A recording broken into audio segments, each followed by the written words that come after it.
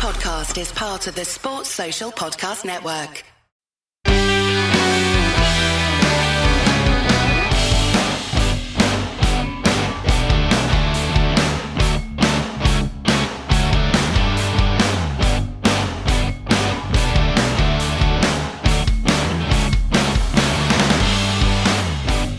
So hello there guys, and welcome back to a brand new episode of the DNF1 F1 podcast. I hope that you guys are doing very, very well indeed. I know I am a little bit tired, but we'll power through nonetheless. But we are back once again for the second part of the F1 triple header following the summer break. And this weekend, we are returning back to Zandvoort, the home of the Dutch Grand Prix, the home of the 2021 world champion Max Verstappen, and of course leading the 2022 world championship by a country mile right now. The man is in formidable form right now, and it will leave a lot to the imagination as to whether or not there is someone out there that can stop him from winning at his home circuit again. But of course, it's Formula One.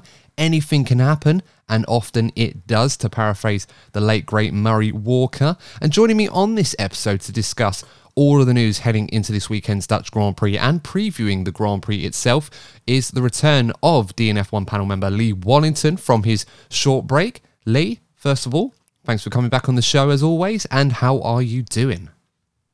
I'm doing great. I'm raring back for this weekend.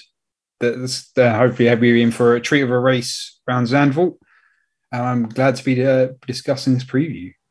Yeah, I mean, it's a lot to be said about what we saw at the Belgian Grand Prix. I think a lot of us were expecting, despite the fact that the championship seemed to be well in the grasp of Max Verstappen and Red Bull, there was still plenty of racing to be going on at the front of the field. And unfortunately, for the F1 purist, or for those that like a bit of healthy competition, it did seem that Red Bull and Max Verstappen in particular have stolen a huge march on the competition. Now, of course, there's a lot of variable factors as to why that could be, a lot of caveats that you could throw in there, where the Spa circuit may have been incredibly suitable to the RB18.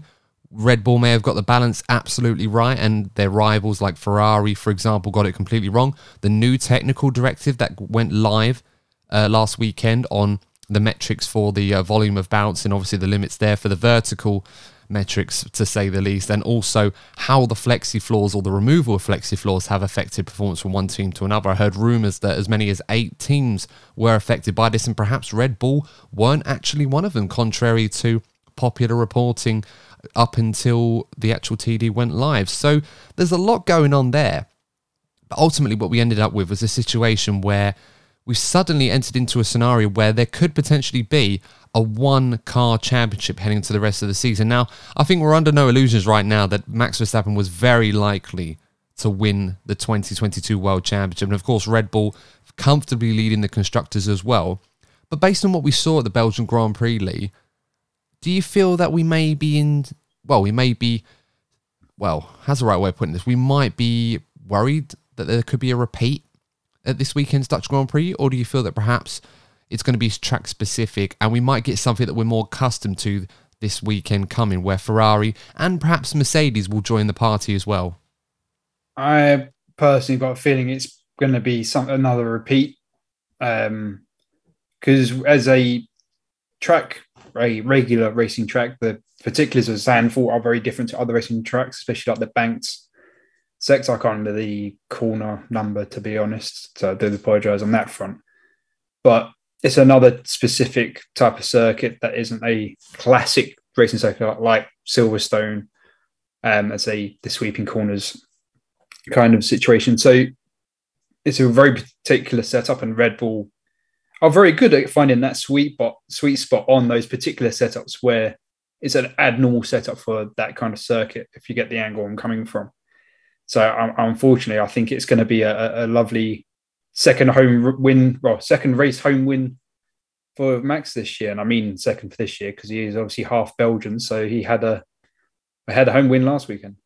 Yeah, it's a nice little double header for Max Verstappen. He kind of goes to two homes, really, and he's already got the first one under his belt as he did last season, although technically that wasn't really a race, but the record books will show that he won that Grand Prix, and of course he won the 2021 Dutch Grand Prix as well, so he'll certainly be looking to do back-to-back victories at that circuit as well. And you know, following on from what we saw at the Belgian Grand Prix, it was a masterclass from Max Verstappen. Yes, he had a rocket ship of a car underneath him, and often when you do have the fastest car, if you're good enough, you often win these races. But of course, you've got to get the job done. Something that Ferrari, by contrast, haven't actually done very often this season when they've been in a very similar position themselves.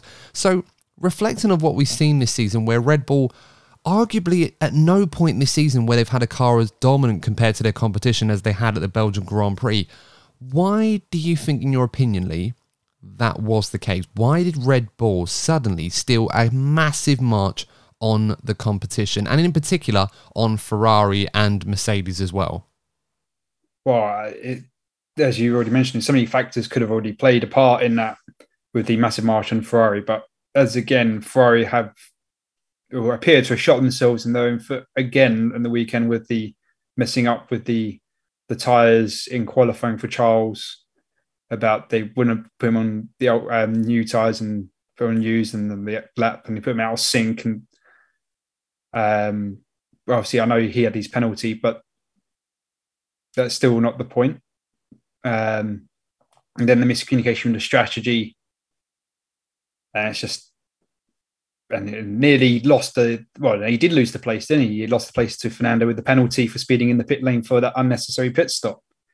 So it's all these kind of things that Ferrari are just still struggling. And we've been saying all seasons so far is the operations of Ferrari are letting them down. Minus obviously the reliability that has let them down. But it's just what's where Red Bull have. First time last weekend, they had probably the fastest, well, they did have the fastest car, but it's the first time that they could say they've had the fastest car, where all season's been Ferrari. And Red Bull have just been in the place to pick up the pieces because Ferrari going to get it wrong somewhere. But they've had some good racing as well. I'm not taking anything away from Red Bull on that front, that they've been picking up the pieces. They've been close or just slightly fastest, but not to the level we had in Spa. But yeah, I just think Red Bull just showing why they are a World Championship winning team, and that hasn't changed since their last period of domination. They were always the team taking it to Mercedes through their domination because of they have that pedigree. Yeah, it did seem like Red Bull had executed this race absolutely perfectly, and there almost seemed like a sense of inevitability about this victory from Max Verstappen. It's very rare, even in the dominant Mercedes era and the Ferrari era and the Red Bull era that obviously came before that particular one, where the bookies were unanimously in favour of predicting that Max Verstappen would win the Grand Prix from as low down as 15th on the grid. Of course, he was promoted to 14th after Yuki Tsunoda had to start from the pit lane. But even then, there seemed to be absolutely no reservations whatsoever, despite the fact that the two leading drivers in that race going into it were two of his main rivals, his teammate Sergio Perez driving the same car as him, and of course Carlos Sainz, race winner this season, driving in the F175 Ferrari, which obviously has been the benchmark so far this season for at least the most part of it.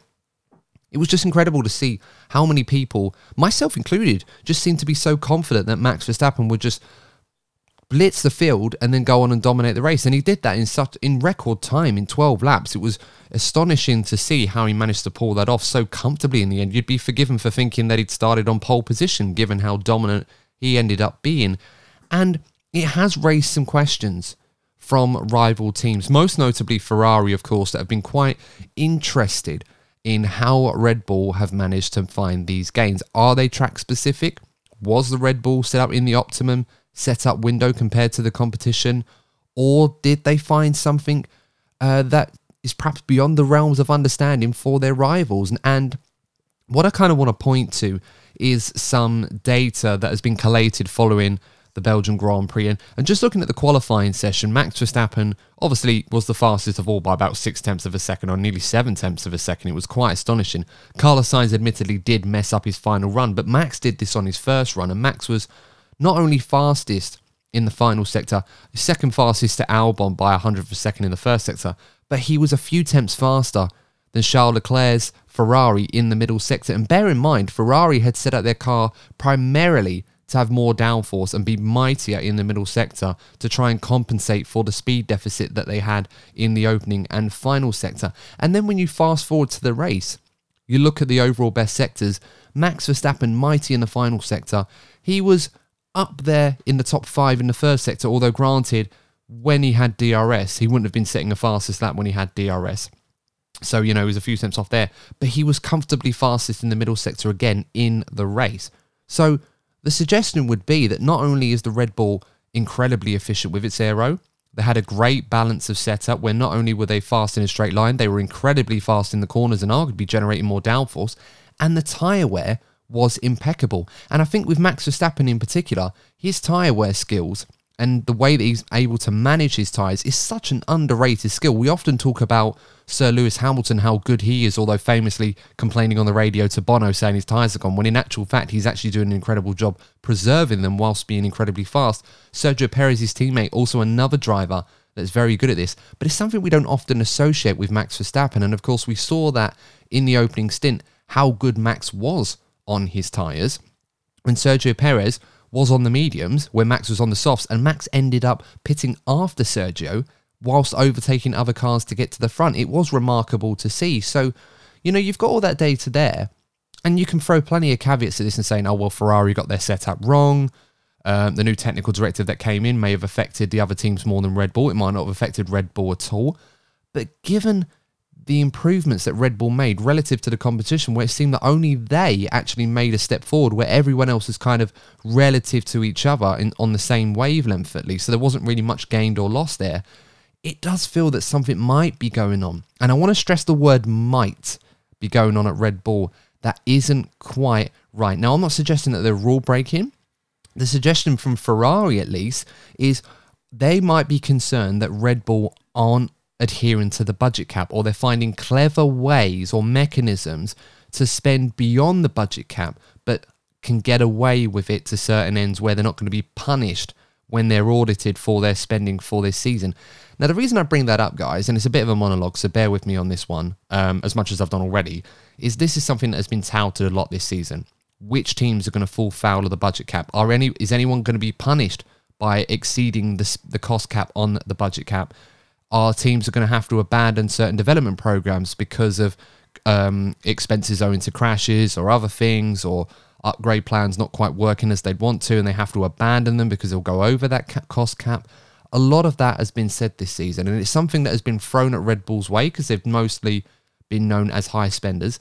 But Ferrari have obviously admitted already that this is something that they may not be able to understand or repeat themselves. Maybe Mercedes as well with their own problems. So all of that said, Lee, what are your thoughts regarding Red Bull's sudden gains at this particular circuit? Is this something that, if we see at other circuits to come, that it's something that might need to be looked into to see if it's legit what they're doing in terms of spending?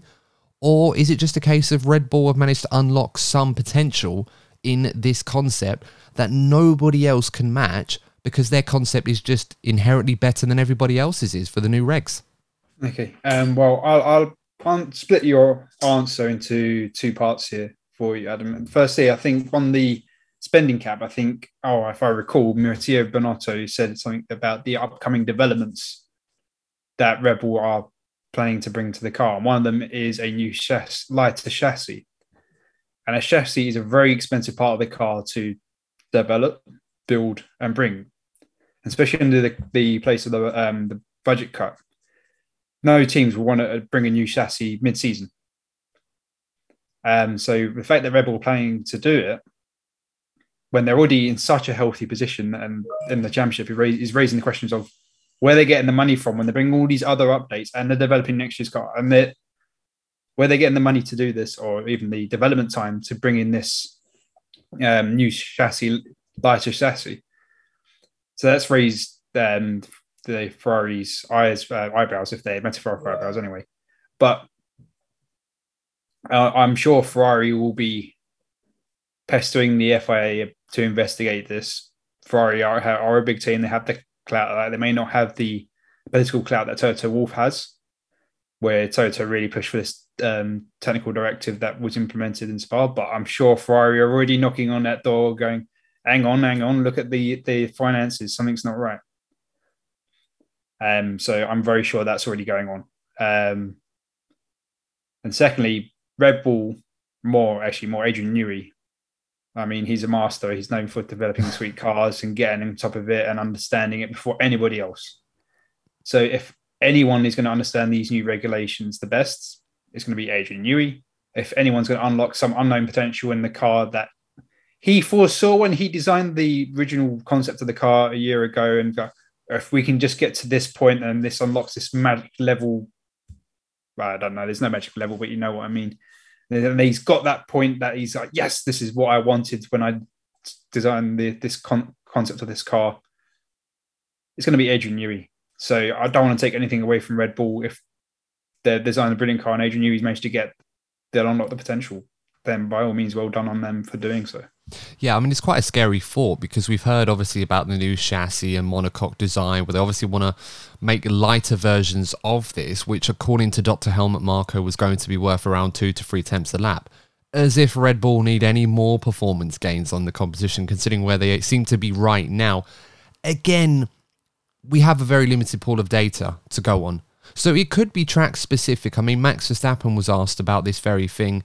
His opinion was that he thought the car was very efficient and that this track, Spa, suited it perfectly. He then went on to say that I know that some tracks which are coming up might be a little bit more difficult, and I expect, again, a good battle with Ferrari. It was just this track that seemed to be perfect for our car, the rocket ship as he referred to it as. And I can totally understand that. I mean, Red Bull would know and Max would know if the car felt different. And again, performance is relative. Because sometimes you might feel, if you're a bit further down the pecking order, that you're driving a much improved, faster car. And then when you look at the overall timesheets and you actually know better, if anything worse, and it's almost like, oh, wow, I thought we were driving a fast car. Turns out it's slow. So it could be the opposite thing going on here. And maybe everyone else got it wrong and Red Bull just got it so right. We'll have to wait and see. I mean, the Dutch Grand Prix is going to be very interesting. Monza, of course, is going to be very interesting. For those reasons, we're going to have a nice different blend of different characteristics where we'll go from a higher downforce to a lower downforce circuit. So we might get a better understanding as to where Red Bull currently sit. Are they now the fastest team in Formula One? Do they have the best car package altogether? Or is it just track specific? We'll have to wait and see. It's quite interesting. I think this is something that, as you mentioned already, Lee, Mattia Binotto, maybe Toto Wolff and a few others might be lobbying at the FIA and F1 to have a look into, because of course with this new TD that came in, I think the expectation was that Red Bull and Ferrari were going to be pegged back a little bit, which brings Mercedes closer to them. And if anything, based on what we've seen so far, it might have hindered some teams, but it hasn't hindered Red Bull. If anything, it's stretched and elongated the advantage that they may have already had to levels that we only really saw at the height of Mercedes domination during the turbo hybrid era only a few years ago. And that's certainly not something that F1 and the FIA would want 6 months into a new regulation setting. Oh, no, completely not. I mean, their horrible thought is, no, that's not horrible for if you're a Max or Red Bull fan, but for a neutral or any other fan. Is this the beginning of Red Bull domination? That come the new rules in 26, that Max is a 5-time world champion going into defending his title. I mean, it could easily happen that Red Bull's got the perfect sweet spot, and now we're in for another period of domination by a particular team. And it's one also that could it may not necessarily be very easy to overhaul because of the cost cap. You know, we may end up with a scenario. Now, of course, if you're a Red Bull fan listening to this or a Max Verstappen fan, then absolutely enjoy it, because right now your team and your drivers are sitting very, very pretty. And of course, if Spa is a preview of what's to come for the remainder of this season, we could see all kinds of records being broken. I mean, Max Verstappen now he won the last 3 or 4 races in a row. He may very much eat up that record that Sebastian Vettel made, winning 9 in a row in 2013. It does have a very similar vibe to that particular season, something that we might see a repeat of. Oh yeah, very much so.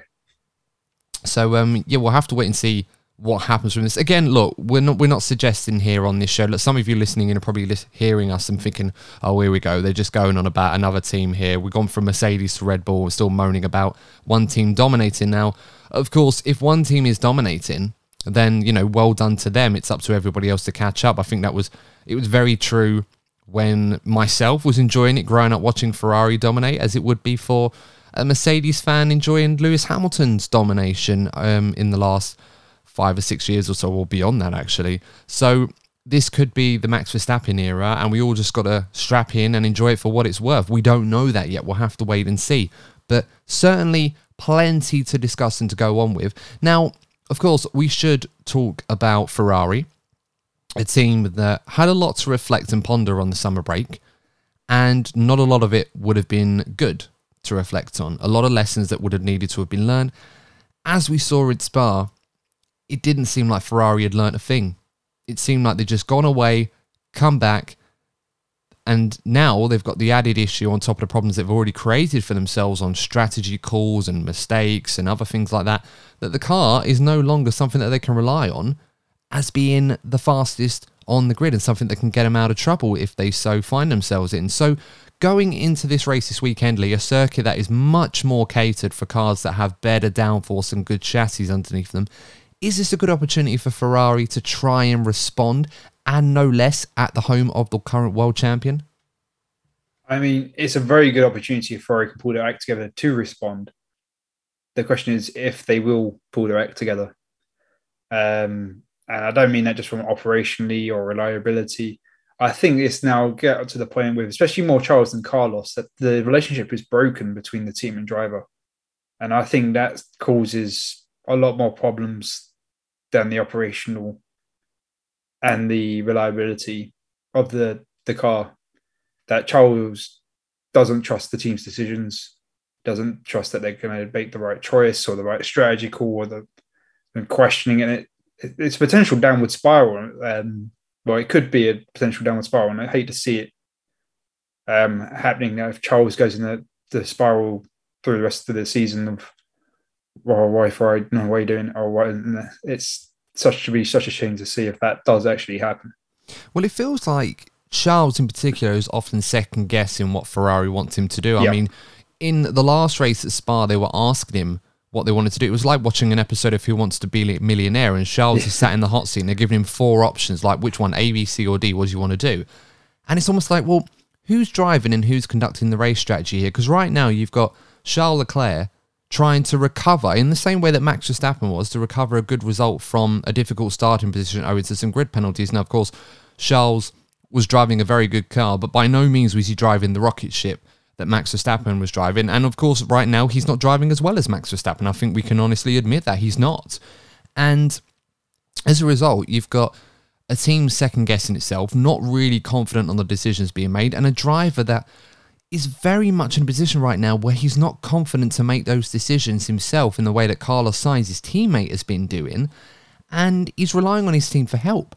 And all of the options that the team are providing him, he's second-guessing them because he doesn't trust that they're the right decision to go down. I mean, he was doing that halfway through the race when they said, put on the hard tyres, you'll recover to P5, you'll be faster in the middle stint. And he was like, why do we need to pit right now into traffic? We don't need to do that. And then, of course, on the final lap, when they wanted him to try and get the fastest lap, he didn't want to do it because he wasn't confident with the buffer to Alonso. They asked him to come in anyway. He did that. Not only did he have to re-overtake Alonso, but because of all the frustration and everything else that's going on, he ends up speeding in the pit lane by 1 kilometre an hour. Now, of course, apparently the pit speed limiter was damaged a little bit by that tear-off that affected Charles early in the race, which of course compromised his race to no end already. But it's just another sign right now that nothing is going right for Ferrari. The body language is very downbeat. Mattia Binotto, for some reason, is still in denial that there is a problem in what's going on at Ferrari. Now, look, I understand that Ferrari, obviously, they have this kind of doctrine where you don't talk foul of Ferrari, or you don't try to play the blame game in public, or you don't try to acknowledge that there's an issue and pretend like nothing's wrong. But we're at this point now where Ferrari, even by their own admission, now need Max Verstappen to retire in several races for them to claw back either of the 2 championships. And now Sergio Perez is ahead of Charles Leclerc and Carlos Sainz as well in the Drivers' Championship. So it's an absolute mess right now. And until Ferrari really start to deal with the root issue here, or at least acknowledge that there is a problem, I just can't see how it's going to get better and better. And right now you've got Charles Leclerc, arguably one of the best drivers on the grid and one of the best drivers of his generation, falling more and more out of love with Ferrari to the point where they are at risk of potentially driving him away in the future if they don't sort this out. Yeah, I wouldn't be surprised if this carries on over a long term that Charles does walk away, because I think, as already proven, Carlos is quite comfortable to make decisions himself. He has confidence in his ability and his decision making. That for a team that can't decide to do what's the best strategy, Carlos will make that decision for himself and do it, and he will end up leading this team because Charles is just not going to be in a comfortable sweet spot within the team. Yeah, absolutely. And obviously talking to Carlos Sainz, while some people saying, well, Carlos Sainz's race was a little bit more easy to manage, it wasn't, because clearly as a result of the setup choice that Ferrari made, tyre wear was a big factor. Temperatures were hotter on Sunday than they were on Saturday, which really hindered Ferrari's tyre management to a point where Carlos was at risk of losing a podium to George Russell. And the only thing I can say was the fact that he drove pretty well to the point where he was able to manage it and stay ahead of Russell towards the end. You could argue if Sir Lewis Hamilton hadn't retired early in the race, he would have been in that position to try and fight him and maybe get him for a podium spot, because the Mercedes was clearly capable of passing the Ferrari in the straights, as Russell demonstrated on Charles Leclerc earlier in that Grand Prix. So it's crazy right now. I'm not sure what Ferrari can do to fix this in the short term if they're refusing to acknowledge that there's a problem at play here. And it doesn't feel like that they're improving whatsoever. I'm kind of at a loss with them right now. I'm not really sure what I can say to try and shed some light. All I can say is, well, there's another Grand Prix and another opportunity for them to get it right. But they seem to find newer and more interesting ways than previous to mess up their own races.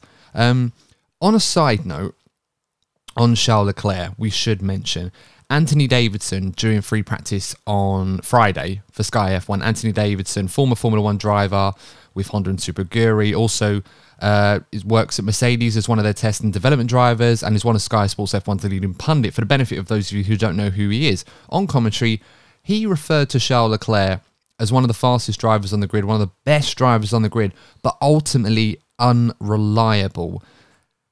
I kind of agree with that assessment of Leclerc, because I feel that whilst Leclerc is, as already mentioned, a brilliant driver, a driver that definitely you'd want to have in a championship fight, ultimately what separates him from the all-time greats and the leading drivers in the field right now, your Verstappens, your Hamiltons, even your Alonsos and Vettel at once upon a time, is that they need to be consistent over the course of the season.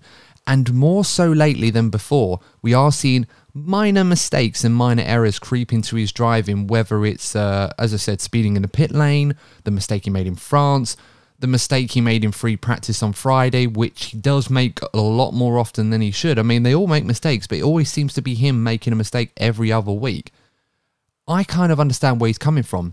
So I don't feel that some people that were kind of attacking Anthony Davidson on his opinion of Leclerc, thinking it was too harsh, I don't think that's really a fair take on it. I think he's spot on. What about you, Lee? How do you feel about Charles Leclerc? Is he ultimately unreliable in a championship fight, or is that a little bit harsh? No, I would probably agree with that assessment that he's unreliable in a championship fight. Consistency is something that the drivers learn, and I don't believe Charles has got to that point of being able to deliver a consistent performance, especially in a championship fight. But other drivers have learned it. You look back at Max, I think it's 4 or 5 years ago, where he was very much crash Verstappen. You crash into everything when he tried to overtake, or crash into someone trying to overtake, or crash in the wall, because he was pushing the limits. And he's now learned the consistency of the best way to overtake, the best place not to crash the car, obviously, where he's best he can push to the limits of the track without taking too much. Or even Lewis Hamilton, I remember the 2011 where he loved to connect with the back of Felipe Massa's car with his front wing. It felt like every other race that Sir Lewis consistently kept making contact with Felipe Massa. So the drivers that are the greats, still have to learn that consistency.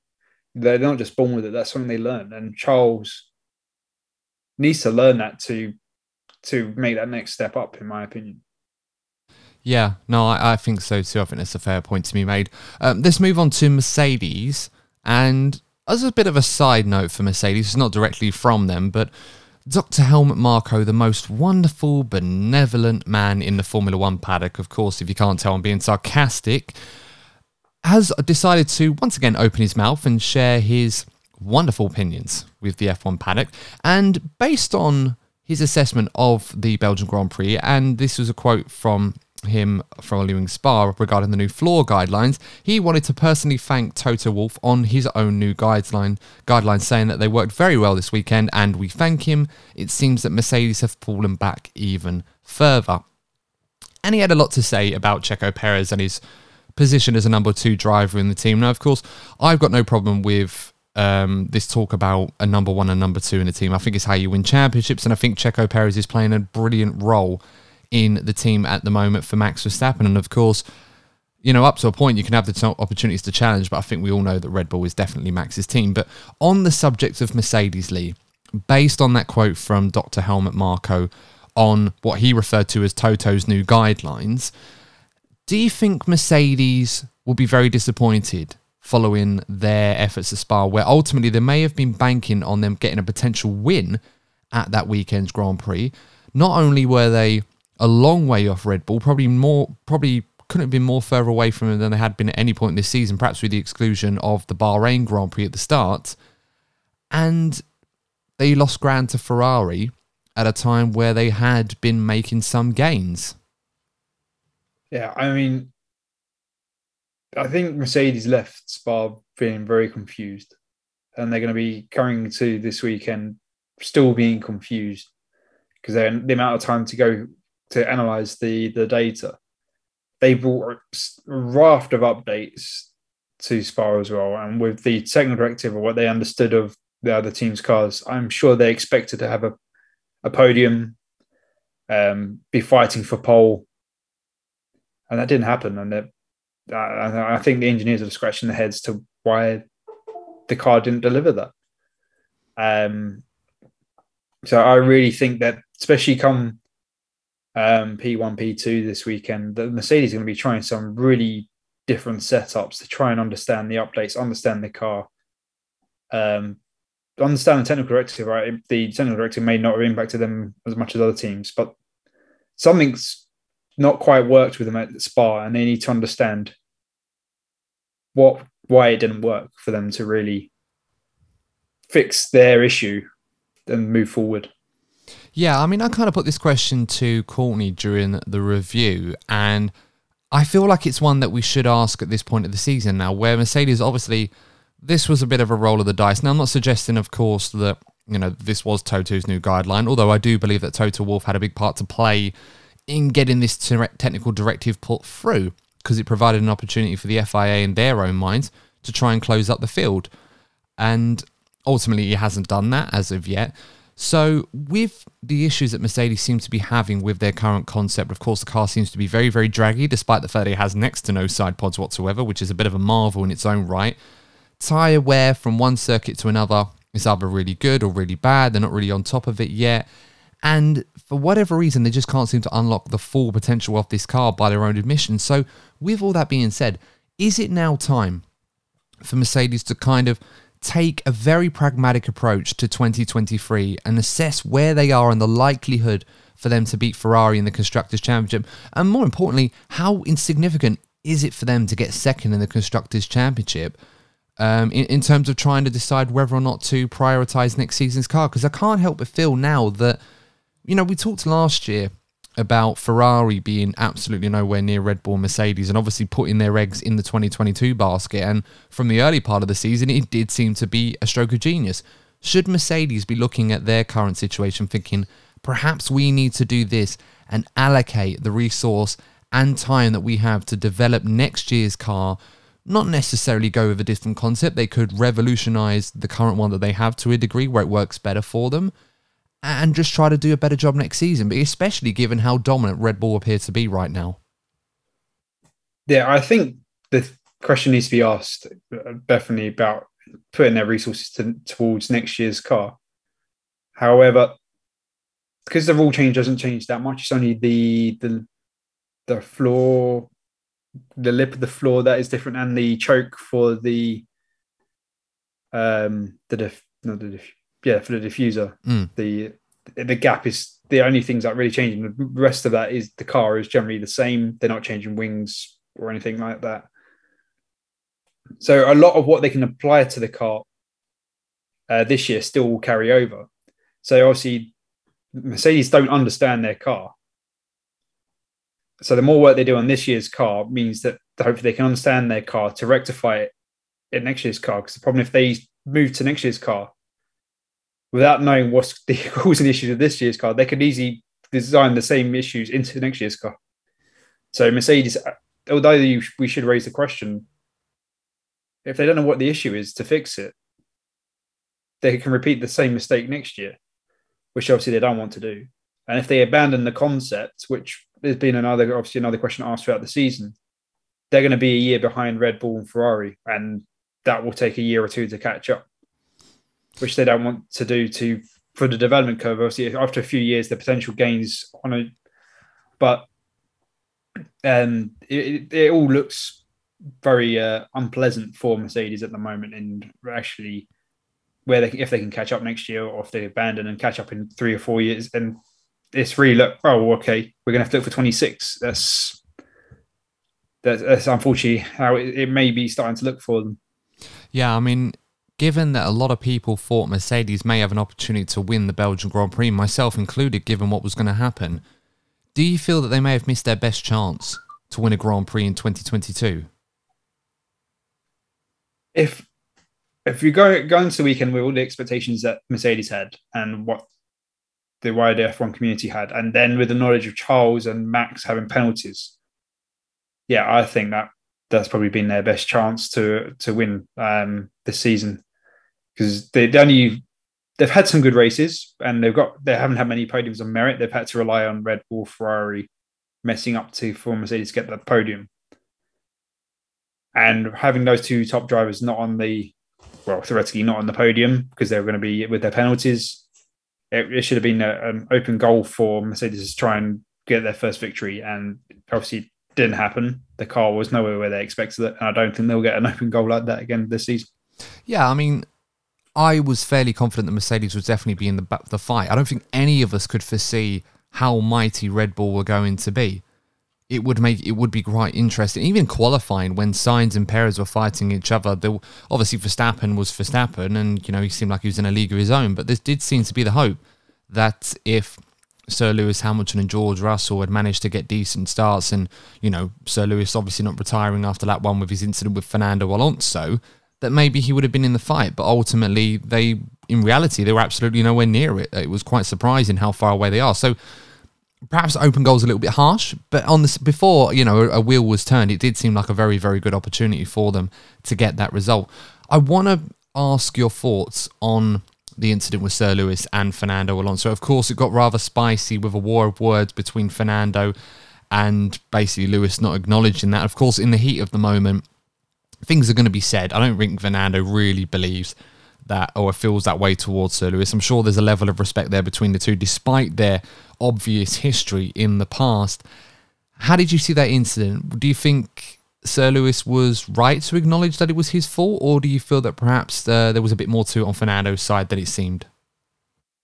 My initial reaction was both drivers could have done better. Out of the two, I think it's probably more Lewis's fault if you're going to assign blame to a specific driver, because Lewis clearly didn't leave Fernando enough room when he turned into the corner. However, Fernando is Fernando, and he'll do everything he can to not lose a position. Fernando has a history with Sir Lewis and is not openly his biggest fan. So it's just like he's being difficult, and I'm not saying Fernando had to go off the track to avoid a collision, but they probably Could have obviously not just let Sir Lewis go by, because that's obviously not racing.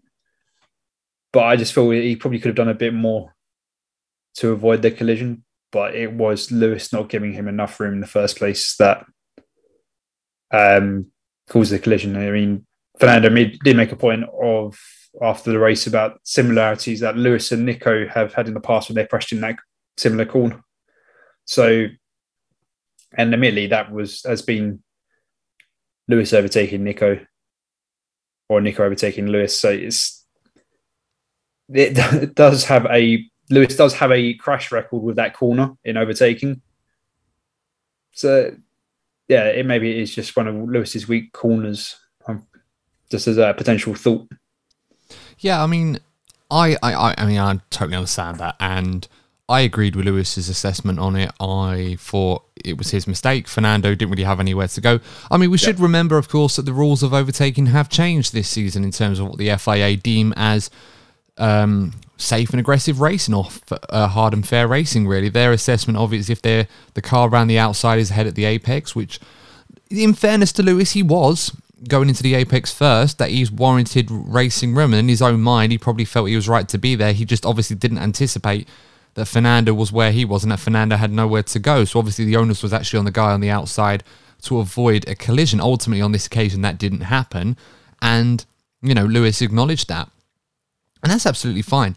I do sometimes feel like when these incidents happen, and look, it's Fernando Alonso, the guy's going to say certain things that some people who agree with. I remember when I first saw the radio quote, I kind of had my hands in my mouth, and one of those, like, it was amusing, but also one of those where I thought, oh, this one might bring a bit of drama.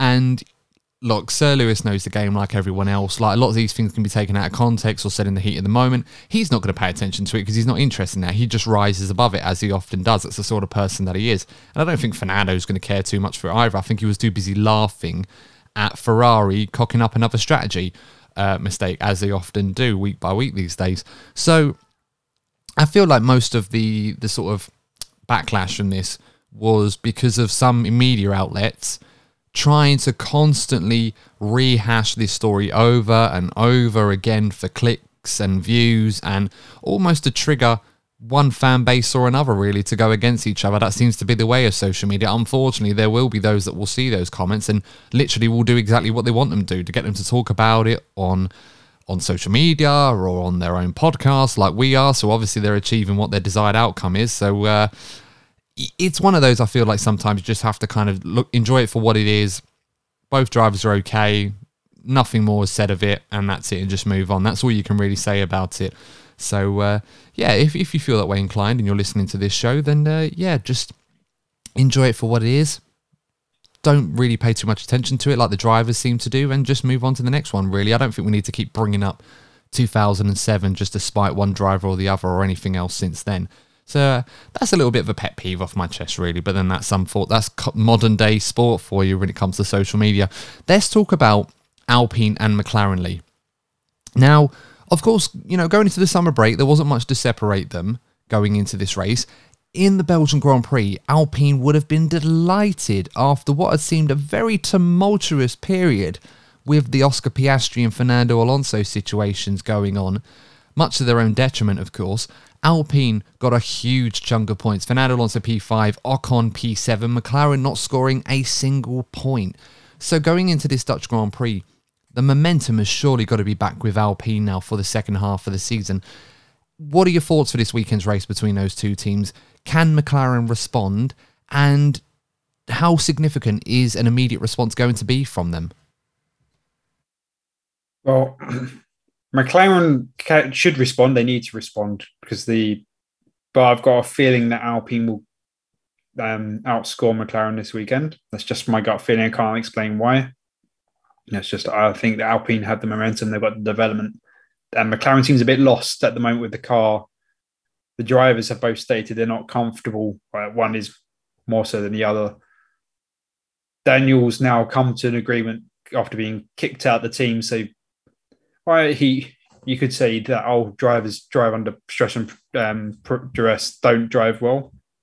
But I don't think that was the issue causing Daniel. Daniel now is like, okay, I'll just fill out the season. Don't really care. do my race and enjoy my race and whatnot. So he's not going to potentially deliver his best. Not that he has been, unfortunately. So I just think it's going to be a bit of a downward spiral for McLaren for the rest of the season, which is a shame to see. Obviously, they may hope for some glory at Monza, but I don't think that's this year's car. Well, no, this is it. I mean, if they're trying to get fourth place in the Constructors' Championship, which I think a lot of us watching McLaren this season before wheel was turned would have predicted that they would try and go for, at least that would be the height of their expectations, given the infrastructure that they have relative to the likes of Ferrari, Red Bull and Mercedes by comparison. It's almost chalk and cheese at this point. It's going to be very difficult for McLaren to kind of get over this problem that they're having right now with the car, and obviously the issue with their drivers right now. They're not quite sure who's going to be driving that second McLaren in 2023. And they've got a driver in Daniel Ricciardo right now who not only doesn't know where he's going to be next season, if he's going to be at Formula One next season, but after that's such a public announcement, and obviously the response that followed from comments that Zach Brown had made about Daniel referring to his work ethic, where he just obviously never felt confident that Daniel was ever going to overcome this because of that lack of work ethic, to paraphrase what he was saying in his assessment of him. It does feel like Daniel right now is very disillusioned with what's going on with McLaren. It almost feels like a driver that isn't really interested in what's going on with his team and doesn't really want to see out the remaining period of his contract in the same way that someone like Fernando Alonso feels. And it's a very strange dynamic there, because that's what you end up having. You end up with two teams in similar situations regarding their driver lineups for next season for different reasons, of course. But one driver is very much interested in just doing the best job that he can before he moves on to his next team, versus a driver that right now there is a fear that a driver that was already struggling may struggle even more because his heart's just no longer in it. Yeah, I mean, that's my fear for Daniel, that he's just going to struggle. And unfortunately, I really don't want to lose him from the sport. But all the other remaining seats are now being talked about with other potential candidates. And although Daniel's saying he's getting calls, it could look we have no Daniel next year, which I think will be horrible. But his heart's just not going to be in driving for McLaren for the rest of the season. No, and would it be elsewhere? I mean, the options that are available right now seem to be Alpine, AlphaTauri at a stretch, depending on what happens there, of course, and most likely Williams as well. I mean, if you're Daniel Ricciardo, do you really want to drive for any of those teams? I mean, perhaps Alpine if it was available, but I can flip that and ask you the question, Lee, that if you were a team boss at one of those teams, would you really take Daniel Ricciardo on based on what we've seen in the last few years, where he's not really been able to recapture what made him so special at Red Bull? Yeah,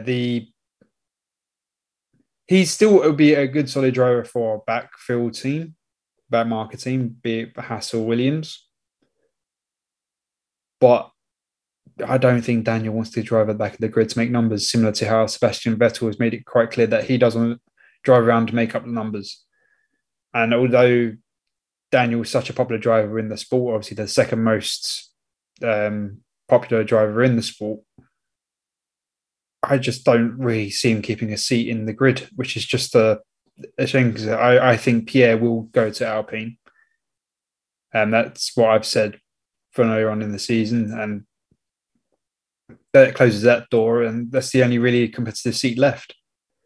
And so that's just unfortunate, where I see McLaren Daniel season just going to spiral a bit, unfortunately. Yeah, I know, I agree with that one. I'm a little bit worried about Daniel. Hopefully he can find that something that he and like very few around him can actually pull together in order to get some good results, because McLaren will need that for this season, regardless of whether he's going to be in that car next season. Well, we know he's not actually, but they really do need him to pull it together, because right now Lando Norris is fighting against two Alpines on his own, and you'd have to argue that he's also in an inferior car right now, and the Alpine is going from strength to strength, as they have done all season long. So will be an interesting battle, to say the least, going towards the second half of the season. Let's move on to some of the other stories in the midfield. Now, we've got Alfa Romeo, of course, sitting quite pretty in P6 in the Constructors' Championship, 17 points ahead of Haas. And despite all of that, Alfa Romeo, one weekend they might look okay on the fringes of points. Another weekend, like we had last weekend, they're absolutely nowhere. Valtteri Bottas, of course, starting in P13, despite the fact that he had Started qualified 20th, had a 30-place grid drop, ended up in P13. That's F1 for you, I suppose. And ultimately, he ended up going out of the race because of avoiding crashing into Nicholas Latifi. Of course, we should mention that he almost took out Max Verstappen in all of that chaos. So, well done to Max for avoiding that and going on to win the Grand Prix as he said he'd have to. So, quite an interesting moment there. But right now, they do seem to be in a bit of no man's land. They ain't got to worry about those ahead of them. And those behind them, they're only going to be picking up a few points here and there. So there is a bit of a cushion to their immediate rivals. And of course, let's not forget the news about Audi buying into the team. So it's very easy to be distracted at Alfa Romeo by what's sort of going on around you rather than what's actually happening in the team. What are the thoughts for them this weekend, Lee? Do you feel that they need to sort of get their act together? Or is it just one of those really that they're just going to mellow on for the rest of the season and no one really will pay attention? The Audi needs to get their act together. But I've got a feeling they've already switched off to next year's development. And I think they're just going to mellow around for the rest of the season, unfortunately. No, I think that's a fair point. I mean, hopefully Bottas and Zhou Guanyu will have better races this weekend because Zhou did a good job, but there was only so much that he could do in that car. And Bottas, obviously, we never really got to see what he could do. Unfortunately, he was just caught up in the aftermath of avoiding Latifi's spin and then ended up causing himself to retire as a result. So we've got Haas, AlphaTauri and Aston Martin right now. Not much to separate the three of them. It's all up for grabs for P7 in the Constructors' Championship. And Aston Martin do seem to be the team in form. Both of their drivers on a regular basis scoring points. It's a car that seems to be better in the race and in qualifying. And then we've got AlphaTauri, Pierre Gasly picking up the team's first points for 6 races. And I must say, it was one of the better performances we've seen from Pierre Gasly in some time. It's crazy to think of him as being a driver that's out of form and seems to be forgotten, but he very much reaffirmed himself in the pecking order. So going into this race this weekend, Lee, I imagine it's going to be quite important for AlphaTauri to try and ride that momentum a bit more and continue to pick up some points. Yeah, I think with Pierre, I think he's got a bit of a sniff of getting out from the Red Bull family, going to Alpine. And that's given him some motivation that he's lost this year. And I think he's now like, yes, I'm enjoying driving again. I'm hoping you can get out of AlphaTauri. I'm going to get into a manufacturer's team. I'm going to get something that's just reignited something that switched off this year. So I expect Pierre to be all guns blazing this weekend. And the Aston Martins have been impressing as of late as well. I do agree on that one. Yeah, absolutely. I mean, obviously, should correct that it was Vettel that scored points. Stroll, obviously, P11, unfortunately, so he just missed out. But they have been very, very good in race trim, Aston Martin. Their qualifying performance has been less than to be desired, but they are making progress, and I think that's what the team would want. P7 in the Constructors' Championship, considering where they were earlier, would be a huge milestone. Maybe if they're lucky, they might be able to overhaul Alfa Romeo as well, though we'll have to wait and see how that goes. Plenty of racing to go there. So, out of those teams, those two in particularly, who do you think is going to have the upper hand this weekend? AlphaTauri or Aston Martin? Let's not forget, of course, Yuki Tsunoda really needs to try and up his game as well, but very unlucky to have to start from the pits, which kind of ruined his race. I think AlphaTauri is going to have the upper hand this weekend. I think Pierre's going to be all guns blazing this weekend, and he's just, with that Honda engine, he's just going to be on a sweet spot. I mean, if the seat becomes available at Alpine to Pierre Gasly, I mean, how likely is that? Because there's always been a reported history between himself and Ocon back to their karting days, one of which has never really gone away. These frustrations or dislike that they seem to have for each other. Not that we've seen it in public, but there always is that reported disdain for one another. If Alpine were to go down that route with Gasly, and Red Bull and AlphaTauri seem quite open to allowing him to leave if the opportunity comes, can you see that working at Alpine? Because we're going to get a dynamic with two drivers fighting for number one status that don't like each other reportedly.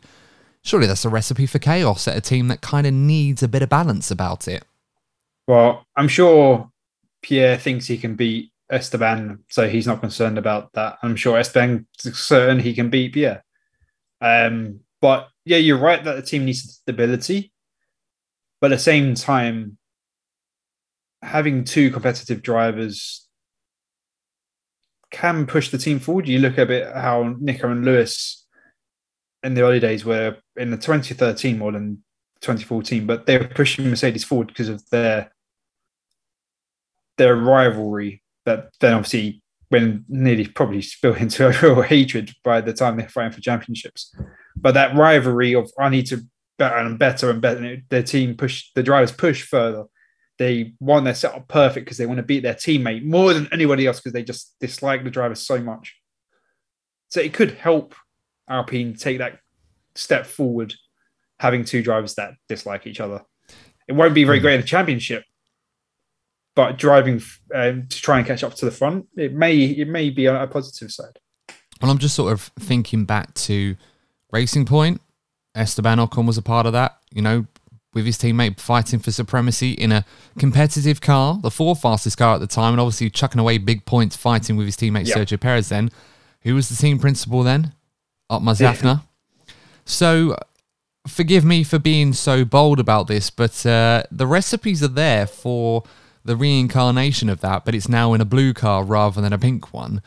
And it could get very fiery if Pierre Gasly... for what it's worth, I think he probably is the favourite to drive that car next season. If it's not Oscar Piastri or possibly Daniel Ricciardo, we'll have to wait and see. Of course, the latest that we know of that ongoing situation with Piastri and Alpine and McLaren is the contract review board, or whatever they're called, had met to discuss this. We haven't seen the findings of their investigation or what they believe to be the outcome.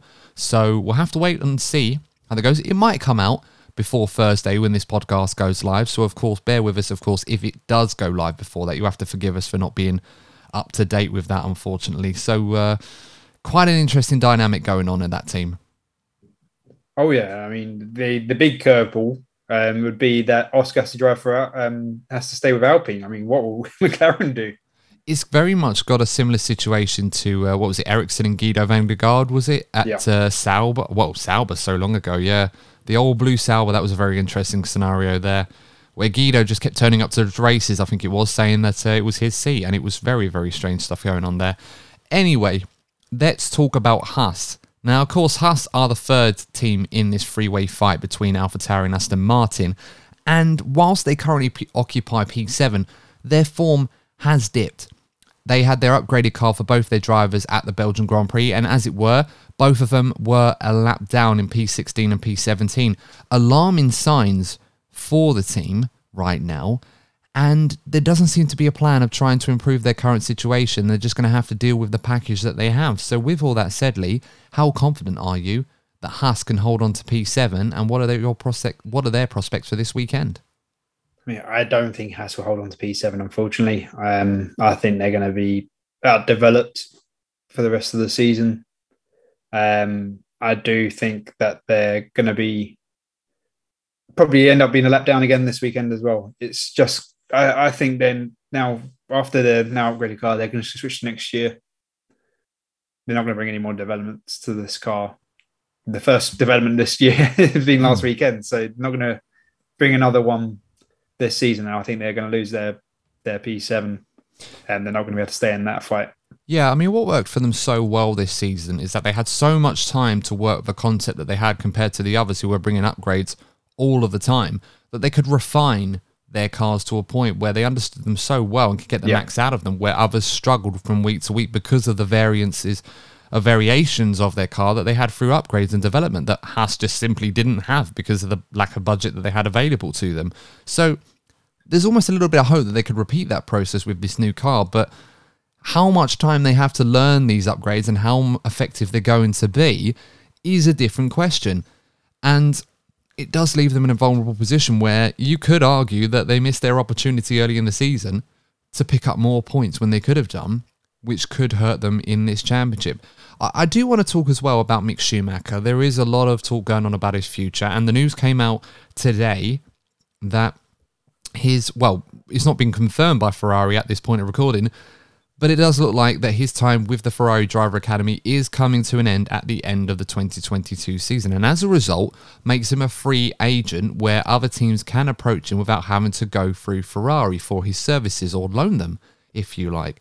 And Alpine, obviously, have mentioned that they're aware of Mick Schumacher. AlphaTauri have obviously kept an interest in him. Dr. Helmut Marko personally mentioned Mick Schumacher. as a driver that AlphaTauri are keeping an eye on if things happen elsewhere, i.e. Pierre Gasly. And of course, Williams have also kept an eye on him as well. And as I'm sure they'd be keeping an eye on a lot of drivers like that. So right now, Lee, how attractive a prospect is Mick Schumacher to teams, for example, like Alpine, AlphaTauri and Williams? Do you really see him slotting in at any of those places? Well, if you recall a few weeks ago, I said that Mick would be leaving Ferrari Driving Academy, and it's looking very likely he will now be. And I said that I wouldn't be surprised if Mercedes sweep him up and he ends up driving for Williams. Not sure about the Mercedes thing, but I still think he'd end up driving for Williams as he's replace Latifi, bringing the German sponsorship into the team. Yeah, that's very, very true. I mean, it does feel like a decision that Mick himself has made with his own management to try and break away from that security blanket that Ferrari have provided him for some time. Of course, the Ferrari situation right now is one where Mick Schumacher is not doing good enough right now to put Ferrari in a position where they kind of have to consider him in the next few years to replace one of either Leclerc or Carlos Sainz.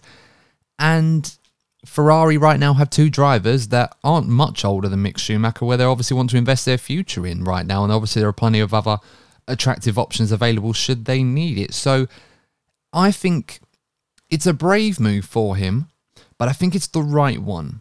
Whether that pays dividends to him this season, I don't know. It might have been one where perhaps he could have waited another year and used that Ferrari connection to stay with Haas. Whether that would have worked or not, I don't know, because Haas, of course, have made no secret of the fact that whilst they like Mick Schumacher, they have been looking at other drivers, one of which, Antonio Giovinazzi, who is still on the books at Ferrari. Yeah, I mean, Antonio, unfortunately, wasn't the fastest driver. But from a Ferrari side, they would love to find an up. I know Antonio is not an up-and-coming talent, but they would love to find an up-and-coming Italian talent so they can stick in their Ferrari in a few years. Be like, yes, we've got an Italian driver. We haven't had a Italian driver in Ferrari, I think, since Fisichella when he drove for Ferrari. Yeah, and I was just trying to think of who that was actually, but that's a really good shout. Fizzy, and of course Luca Badoer as well. Yeah, not forgetting him. So obviously, I don't expect he to end up in Ferrari because he's unfortunately he's not on that skill set, but he has those connections. And Ferrari obviously have those connections with Haas, so I wouldn't be surprised if he does potentially get pulled in if Daniel does want to take up the driving for Haas. Yeah, it's an interesting point. Williams, of course, back of the grid, but by no means staying there. Alex Albon doing a mega job, finishing in the top 10, qualifying, of course, 6th fastest overall in quality. Well, that's where he started, at least, in Belgium. Of course, there are lots of caveats with engine penalties and stuff like that for half the grid in that race. So it was still a great weekend for Alex Albon, cementing why it was great that he came back to Formula One, really showing his pace and showing his quality. I guess the question, once again, is can he do it again for Williams at the Dutch Grand Prix? And again, Lee, this is a driver that a lot of teams, I'd be very surprised if they weren't keeping an eye on him, because there are some opportunities there. I don't know how ironclad this contract is with Williams that he's just signed to stay on in the medium term, but long term, some of these teams have got to be keeping an eye on Alex Albon. Yeah, well, the big team looking at Alex Albon is Red Bull. I mean, they've severed their links for the people listening to this. I did the quotation marks. Yeah, for the benefit of the audio listeners, Yeah. Lee's doing the quotation marks in terms of to sort of emphasize severed. But, So there is a very strong Red Bull link to Alex still. Obviously he's got a sponsorship that he has on his helmet. Obviously Red Bull never closed the kind of links, but they had to sever their links for him to drive for Williams, because that was what Toto requested, being the Mercedes being the engine supplier. But being a tyre driver and Red Bull being predominantly tyre owned, the ownership of Red Bull will still very much love to have a tyre driver in Red Bull. So I think if any drivers teams in the come knocking for Alex in the future, it's going to be Red Bull. So they're definitely watching his progress and developments, letting him grow at the back. And then he's leading Williams. He's doing an amazing job.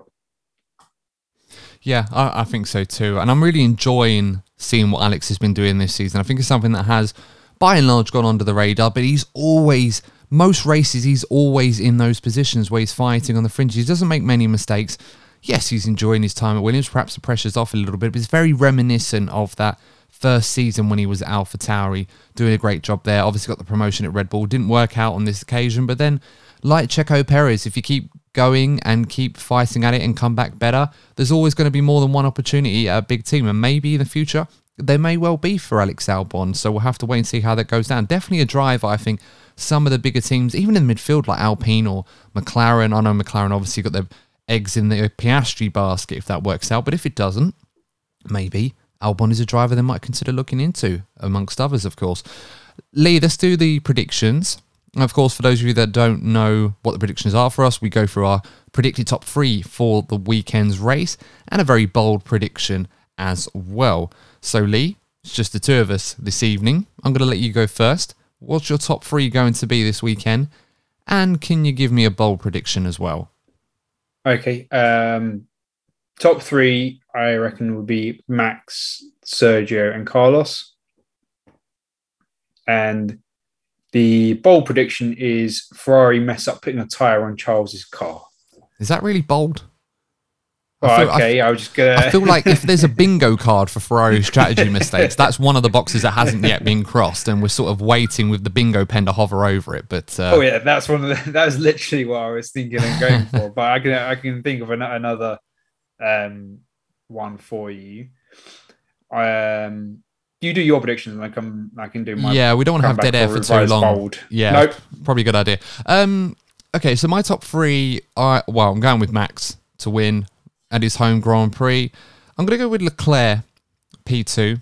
I think Ferrari are going to be better suited to this circuit. I'm kind of being optimistic and hoping that the upgrades that Red Bull put on, or the gulf that they seem to have found between the competition and themselves, was just at this circuit in particular. Or at the very least, it's mitigated at this circuit because it's a lot easier to set up the car here than it is at other circuits. Incidentally, of course, we should mention that they are looking to increase the or change the DRS zone before the final corner, so it's going to be used over that bank, which is quite a hallmark to how hesitant and how reluctant that the F1 and the FIA used to be on where to put the DRS zones, because they never wanted to go through corners. Remember, I think a few years back, Max Verstappen was going through 130R at Suzuka with the DRS open, and of course he was trialling that at turn 1 at Silverstone before they cancelled it out because it was too dangerous. So to do that at that banked corner, that's going to be quite interesting.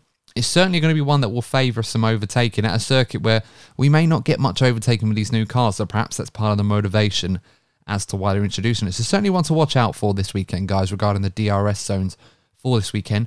P3, I'm going to go with Sir Lewis Hamilton. I think he's going to respond well. I think he's going to shake off what happened at Spa. And, you know, he had, I think, 5 or 6 podiums before that incident. And I think he's going to respond very well and have a good weekend at Mercedes. Hopefully, for their sake, they're not going to be too far off either. So it should be a good weekend of racing. My bold prediction, I think there's going to be a safety car caused by the absolute ocean of orange flares that are going to be doing around this weekend. Now, of course, this is something that we've been talked about a lot. We saw some of it at Spa. We saw Austria. There was a lot of it. I think visibility is going to be affected so much at the early stages of the race because of it that they will put a safety car out just to get the cars to go round whilst the flares sort of dissipate into the air and fade away so that we can actually get racing. I just got a funny feeling if it's going to happen anywhere, it's going to be there when the Orange Army are in their thousands at this circuit. Just imagine if Max crashes out due to visibility from orange flares I mean, Dutch Grand Prix. That would be the equivalent. I think Courtney mentioned it the other day. That would be the equivalent of... was it Courtney mentioned it the other day? It might have been George Morgan, actually, we had on. Mentioned the goal that Liverpool scored against Sunderland with Darren Bent. And... Sunderland scored against Liverpool, I should say. Got to get that right. With Darren Bent, where the Liverpool fan put an inflatable beach ball onto the pitch, and the ball ricocheted off it and went into the back of the net to go against them. So it's kind of reminiscent of that in a weird way. Fan intervention obviously costs their own drive and their own interest. I'll tell you what, if that did happen with Max Verstappen, I would not want to be the fan that was responsible directly for that, although I'm not sure how you could pin it on one person, because it's crazy how they get flares in there. They shouldn't be doing that. Yeah, they shouldn't. They really shouldn't. I know it's enjoyable, but it's dangerous for the drivers. I mean, it's great to see atmosphere-wise. I'd definitely love to be there. I'm kind of jealous of people going there. I'd love to see that kind of atmosphere, but we're talking about drivers going at 200 miles an hour, racing each other in some crazy hard cars to drive, and the last thing you want to do is impact their visibility or make it harder for them by doing something like that. But until it happens, I'm worried that it's going to require something like that to happen before the FIA say, look, we got to, stop this before it gets worse. But never know. They might be there to support Lando Norris. I saw a video the other day. I think it was a fan walking through the paddock, not the paddock, walking through the fan park and seeing some Max Verstappen fans, and he shook their hands saying, I just wanted to congratulate you and thank you for supporting Lando Norris. But they love Lando, the Dutch fans. They love Lando there. So you never know. There might be Lando fans rather than Verstappen. Who knows? But Lee, of course, that was really enjoyable stuff. As always, guys, just a quick reminder, of course, if you are new to the DNF1 F1 podcast and you enjoy what we do and you're watching us on YouTube, make sure to like the video and subscribe to the channel. We're not far away from 800 subs, although we might have gone past that by the time this goes live. So if we have, thank you so much, of course, for your ongoing support. If you haven't already, subscribe to the channel. And if you are listening to us on your favorite audio or podcasting platform, you can give us a nice review. If you think we're worthy of 5 stars, please do give us a 5-star review. Of course, if you think that we're not and you feel that there's something that we can do to improve the show, please do let us know. Write a nice little review for us on Apple Podcasts. We'd really appreciate that, because you guys are the reason why we do this show. We absolutely love making content for you, and we want to make this as good as it can be for you lovely lots. So do let us know what we can do in the comment section or on your favourite podcasting platform review section. All that's left to say, guys, is thank you so much for tuning in. Please stay safe. Enjoy the Dutch Grand Prix this weekend. And we will see you in the next episode of the DNF1 F1 podcast. And remember, if you're not first, you're probably DNF1. Take care, and thanks for listening.